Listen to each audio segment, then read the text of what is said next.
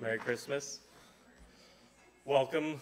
Thank you for joining us to celebrate Christmas here at Edgewater, especially for those of you who might be visiting us. If you don't know me, my name is Jake. I'm one of the pastors here. And tonight's service is going to be fairly simple. It's going to be fairly short.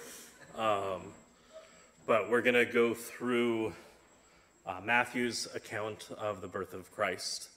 And Matthew kind of goes through 5 different scenes in Christ's birth. And in each scene, he says something along the lines of, all this happened in order to fulfill the word of the prophet. And so we'll be looking at both the Old Testament prophecies and the fulfillment that Jesus is in that in Matthew. Let me pray before we get started. Father, we thank you for the gift of your Son. We thank you that we're able to come here this evening and celebrate that. And I pray that this would be a time for us to focus on Christ this evening as we look forward to the morning when we celebrate Christmas and all of the other things that come with that and the chaos and the hecticness that can come with it. But tonight, we just come to celebrate, to rejoice, and to worship your Son coming and taking on humanity so that you can take on our sin and bring about forgiveness and eternal life for us. Pray this in his name. Amen. God had created a paradise. After each day of creation, he declared that it was good. And after he created man and woman, the crown jewel of creation, creatures that were made in his own image, he declared that they were very good. It was paradise. But it wasn't paradise because they had all of their needs provided for. It wasn't paradise because there was no pain or sorrow or sadness. Those were the effects of it being paradise, but that wasn't what caused it. What made it paradise was that God walked with them there. God would come down in the cool of the day and walk with Adam and Eve. God, glorious, unapproachable, would come down to be with his creation. That was what made it paradise. Then the serpent came and tempted Eve. And Eve began to doubt God's goodness and his trustworthiness. Does God really have my best interests in mind? Is he holding out on me? There's something I can tell. There's something out there that I don't have. What if I just step up and take it? What if he's not the one calling all the shots anymore? Why shouldn't I take what I want? Will I really die? God had warned Adam and Eve that they could eat from any tree of the garden, but not to eat from the fruit of the tree of knowledge of good and evil. He warned them that the day you eat of it will be the day of your death. But the serpent lied. You will not surely die. His lies took root in their hearts. They took the fruit and they ate it. And this is what happens next in Genesis 3, verses 7 to 15. And they heard the sound of the Lord God walking in the garden in the cool of the day. And the man and his wife hid themselves from the presence of the Lord God among the trees of the garden. But the Lord called to the man and said to him, "Where are you?" And he said, "I heard the sound of you in the garden, and I was afraid because I was naked, and I hid myself." God said, "Who told you that you were naked? Have you eaten of the tree of which I commanded you not to eat?"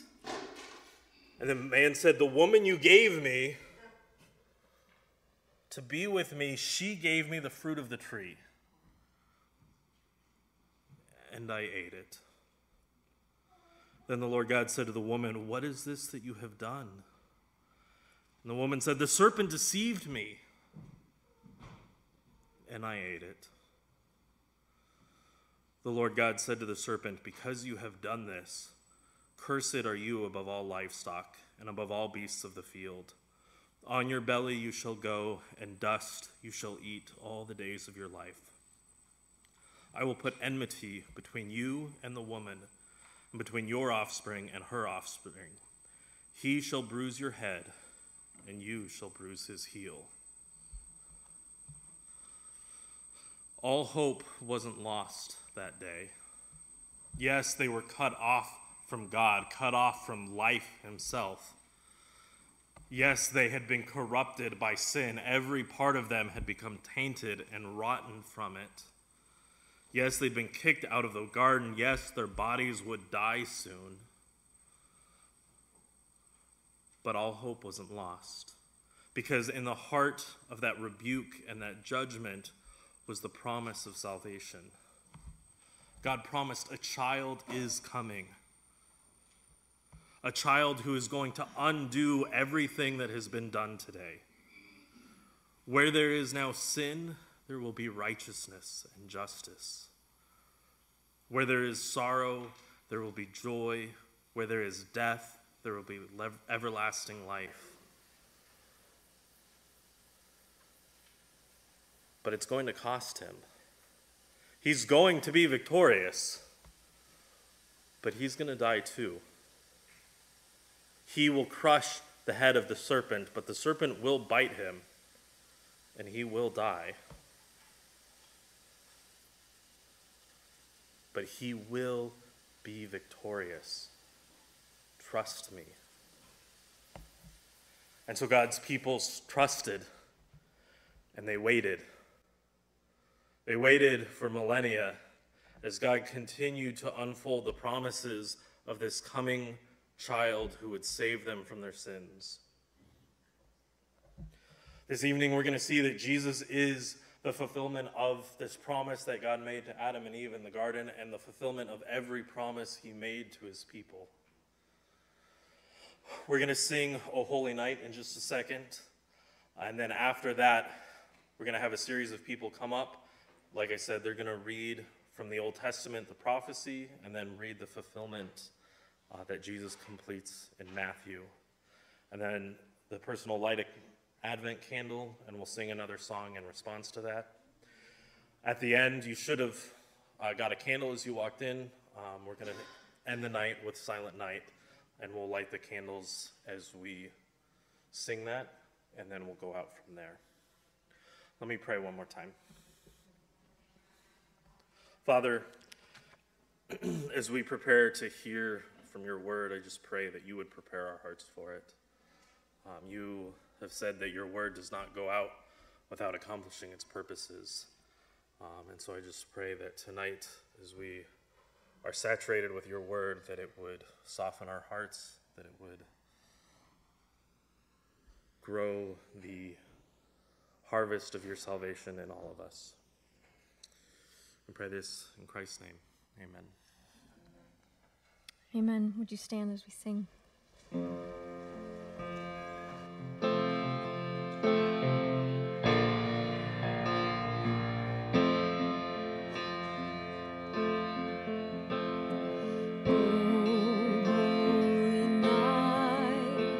The stars are brightly shining. It is the night of our dear Savior's birth.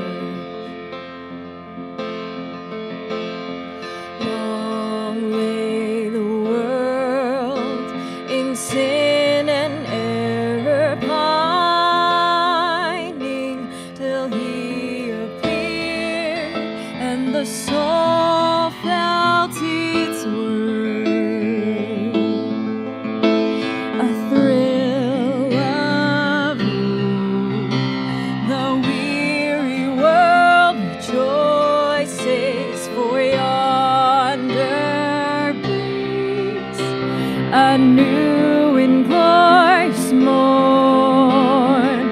Fall on your knees. Oh, hear the angel voices. Oh, night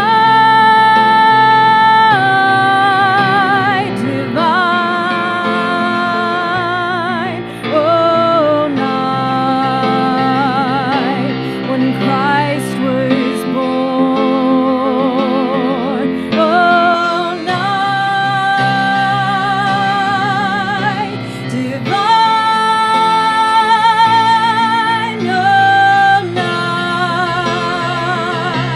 Oh, night divine.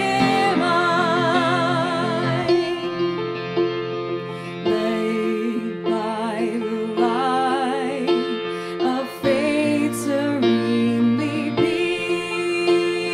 beaming with glowing eyes, by his cradle we stand. So led by light of a star sweetly gleaming, here came the wise men from Orient land. The King of Kings lay thus in lowly manger. In all our trials, born to be our friend. He knows our need. Our weakness is no stranger. Behold your King, before him gladly bend. Behold your King, before him lowly bend.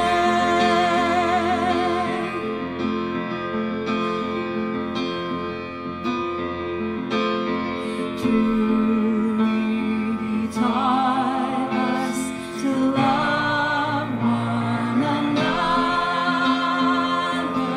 His thought is love, and his gospel is peace. Chains shall he break, for the slave is our brother, and in his name all oppression shall cease. Sweet hymns of joy in grateful chorus raise we, let all within us praise his holy name. Christ is the Lord. Oh, praise his name forever. His power and glory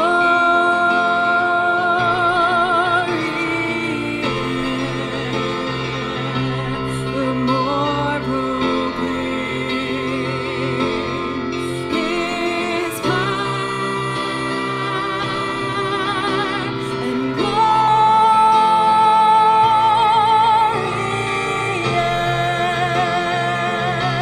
the more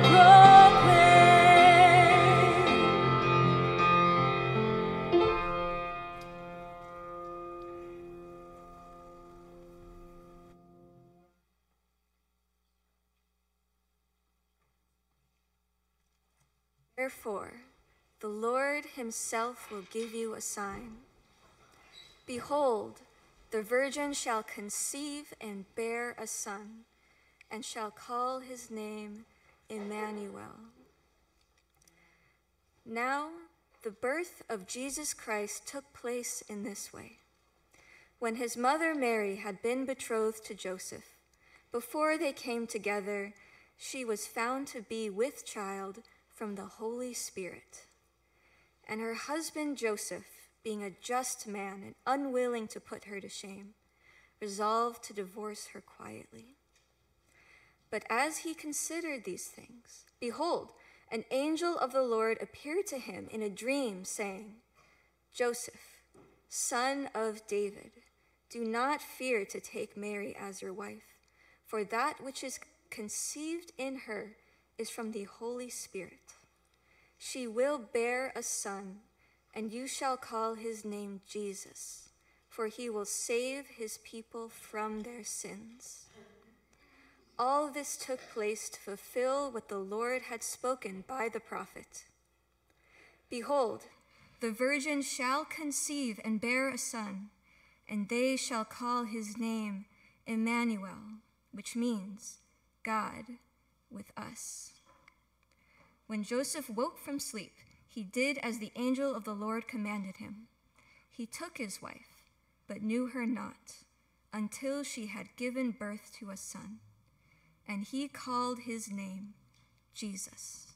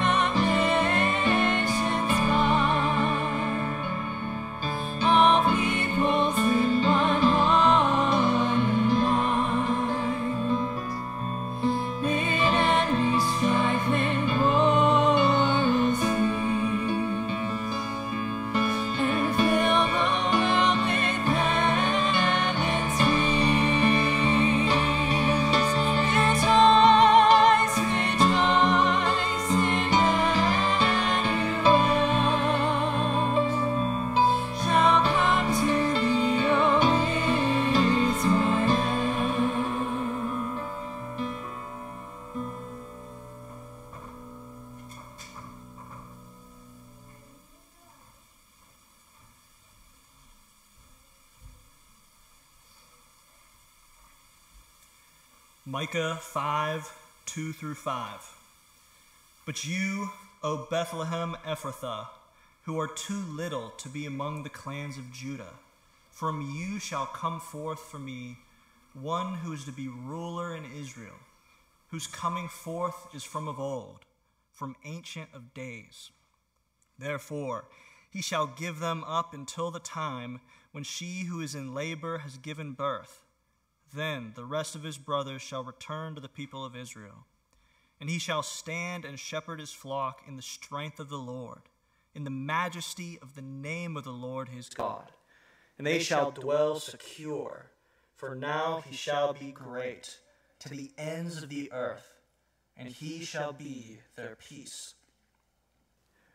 Matthew 2:1-12. Now after Jesus was born in Bethlehem of Judea in the days of Herod the king, behold, wise men from the east came to Jerusalem, saying, Where is he who has been born King of the Jews? For we saw his star when it rose, and have come to worship him. When Herod the king heard this, he was troubled, and all Jerusalem with him.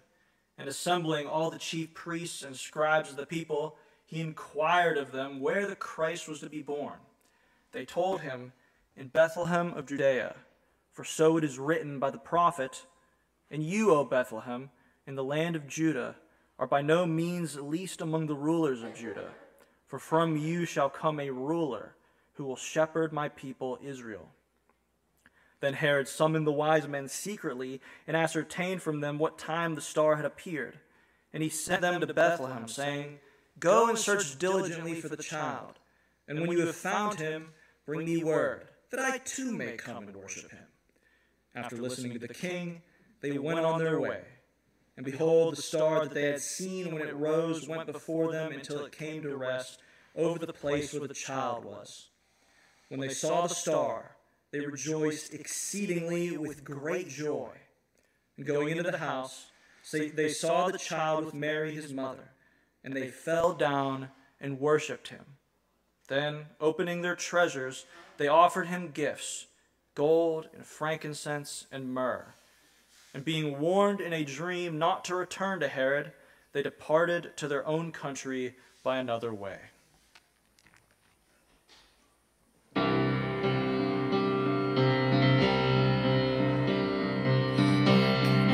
herald angels sing, glory to the newborn King.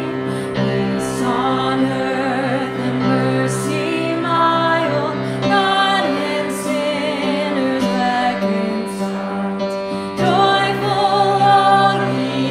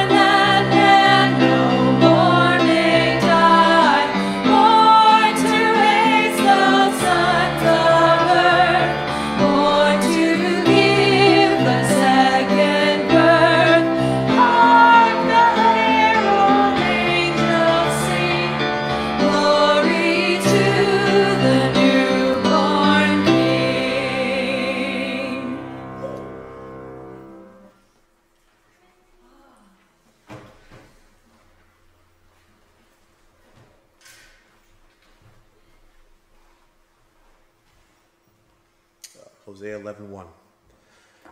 When Israel was a child, I loved him, and out of Egypt I called my son.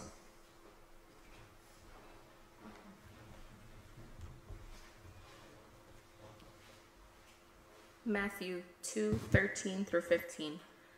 Now when they had departed, behold, an angel of the Lord appeared to Joseph in a dream and said, Rise, take the child and his mother and flee to Egypt, and remain there until I tell you, for Herod is about to search for the child to destroy him.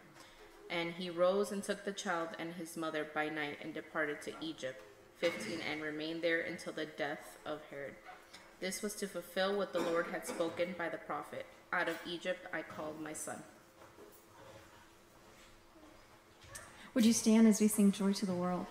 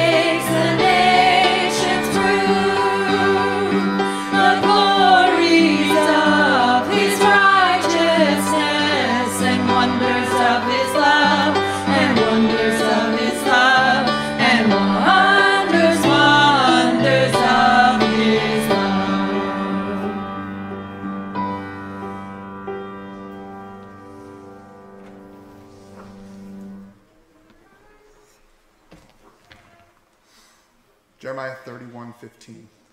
Thus says the Lord, a voice is heard in Ramah, lamentation and bitter weeping. Rachel is weeping for her children. She refuses to be comforted for her children because they are no more. Matthew 2:16-18. Then Herod, when he saw that he had been tricked by the wise men, became furious, and he sent and killed all the male children in Bethlehem and in all the region who were 2 years old or under, according to what time that he had ascertained from the wise men. Then was fulfilled what had been spoken by the prophet Jeremiah. A voice was heard in Ramah, weeping and loud lamentation, Rachel weeping for her children. She refused to be comforted because they are no more. Bethlehem.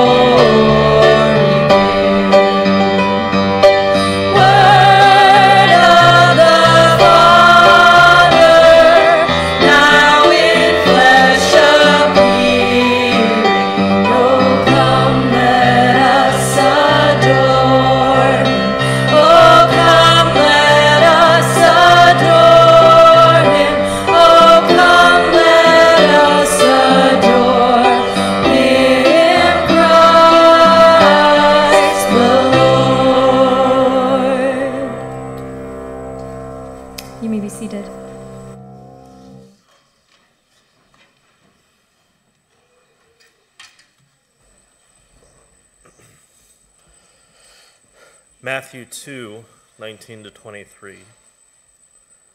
But when Herod died, behold, an angel of the Lord appeared in a dream to Joseph in Egypt, saying, Rise, take the child and his mother, and go to the land of Israel.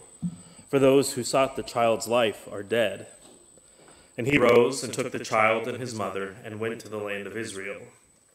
But when he heard that Archelaus was reigning over Judea in place of his father Herod, he was afraid to go there. And being warned in a dream, he withdrew to the district of Galilee, and he went and lived in a city called Nazareth, so that what was spoken by the prophets might be fulfilled, that he would be called a Nazarene. You may have noticed something different about that last scene. I didn't read an accompanying Old Testament prophecy, did I? The reason that I didn't read one is because there is no specific prophecy saying that Jesus would be called a Nazarene. So what's going on there? Is Matthew wrong? Was he misinformed? No, I think what Matthew is doing is using Nazarene as kind of a play on words to show that there are a lot of Old Testament prophecies that Jesus fulfilled in being from Nazareth. Jesus said, all the prophets and the law, they speak about me. And this is one of those examples. There's some mystery here about what exactly Matthew means. But there are a lot of different prophecies from the Old Testament that could be fulfilled in this. So, for example, the word for Nazareth shares the same root as the Hebrew word for branch. And in Isaiah 11, verse 1, Isaiah says, there shall come forth a shoot from the stump of Jesse, and a branch from his roots shall bear fruit. Jesse was the father of King David, the greatest king that Israel had in all of its history. And God had promised David, one day a king will come after you in your line who will reign forever. He will sit on his throne, and his kingdom will have no end. One day, David, your family tree will bear amazing fruit. If you've been with us for our Advent series, we've been going through Jesus' family tree, and it is a tree that's full of rot and decay. A tree that's been ruined. But God promised there will be a branch that will bear much fruit. When people call Jesus a Nazarene, they wouldn't have necessarily meant it as a compliment. But anytime they said, yet Jesus of Nazareth, they were unwittingly proclaiming the fact that the righteous branch had come and was about to bear much fruit. And being a Nazarene wasn't a compliment. In fact, when Jesus first began his earthly ministry and Philip first met Jesus, he ran to tell his friend Nathanael, Nathanael, I found him, the one we've been waiting for so long, the promised one, the Messiah, the anointed one. He's here, Jesus of Nazareth. And Nathanael goes, what good has ever come out of Nazareth? Nazareth was not a hubbub of activity. It wasn't a center of learning and arts and culture. It was a podunk hick town that everybody kind of turned their noses up at. He shall be called a Nazarene. Isaiah also wrote in Isaiah 53, he was despised and rejected by men, a man of sorrows and acquainted with grief. And as one from whom men hide their faces, he was despised, and we esteemed him not. Surely he has borne our griefs and carried our sorrows. yet we esteemed him stricken, smitten by God, and afflicted. He was a Nazarene, Jesus of Nazareth, despised and rejected by the very people he came to save. More than that, at the end of his life, he would be despised and rejected by his Father in heaven as well. But before we come to that, there's one more possibility that Matthew's referring to when he said he will be called a Nazarene. Because there's one other word that shares that same root as Nazareth. It's Nazarite. And a Nazarite was someone who took a vow to be especially set apart and holy to God. That's what Nazarite means, consecrated, made holy, set apart. And this was a person who went above and beyond to stay clean, to not become dirtied by the sins of this world, to be set apart for God for his specific work. And again, there's no Old Testament prophecy specifically saying Jesus would take a Nazarite vow. But I think it's biblical to say all Nazarite vows find their fulfillment in Jesus, the one who was ultimately set apart for God's work. And the thing I want to highlight about the Nazarite vow is actually how it would end.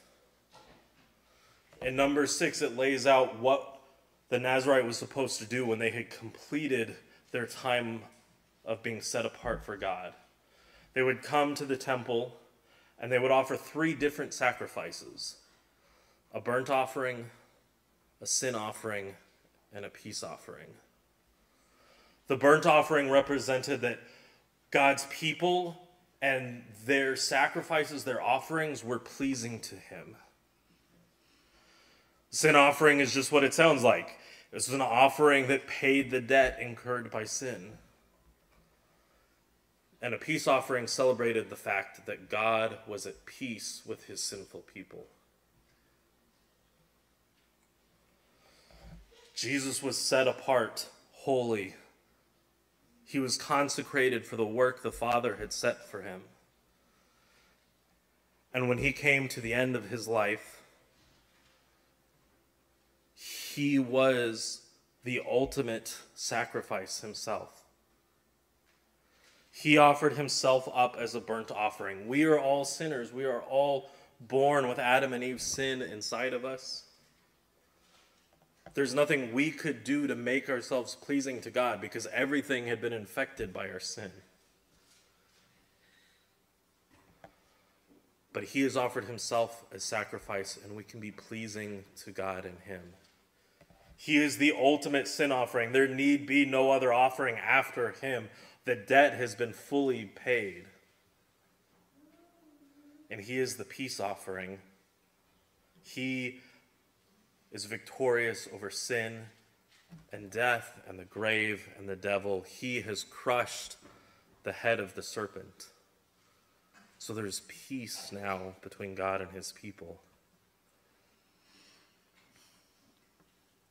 We've come here this evening to celebrate the birth of Christ. That's more than just simply a celebration of a beautiful little baby boy. It's more than just celebrating family and friends and love. It's celebrating the fact that God has kept his promises. That the promised offspring has come and has crushed the head of the serpent. That we who were once at war with God, alienated from God, dead in our trespasses and our sins, are at peace with him. Because Christ has come and he has fulfilled all of the promises the Father has made. Let me pray.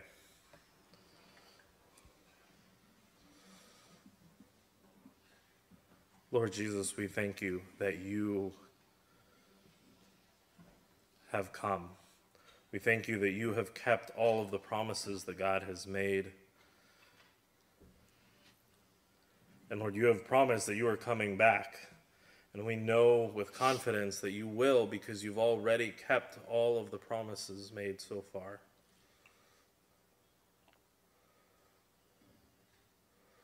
Lord Jesus, we worship you because you were born a man so that you could die in our place. We worship you for that. We come before the Father with nothing but you and what you've done for us. In your name, amen. We're going to sing Come Thou Long Expected Jesus. And then after that, Lovey's going to start playing Silent Night, and we're going to start lighting the candles. I'll come up and light mine, and then I'll come to each section and light somebody's candle. Quick note, when you're lighting, the person who has a lit candle should leave theirs upright, and the unlit candle should come over. That way you don't spill wax all over each other. We'll light all the candles, we'll sing Silent Night, and we'll end with that. Once we're done singing, you can blow out your candles and you can head outside and enjoy the rest of your Christmas with your family.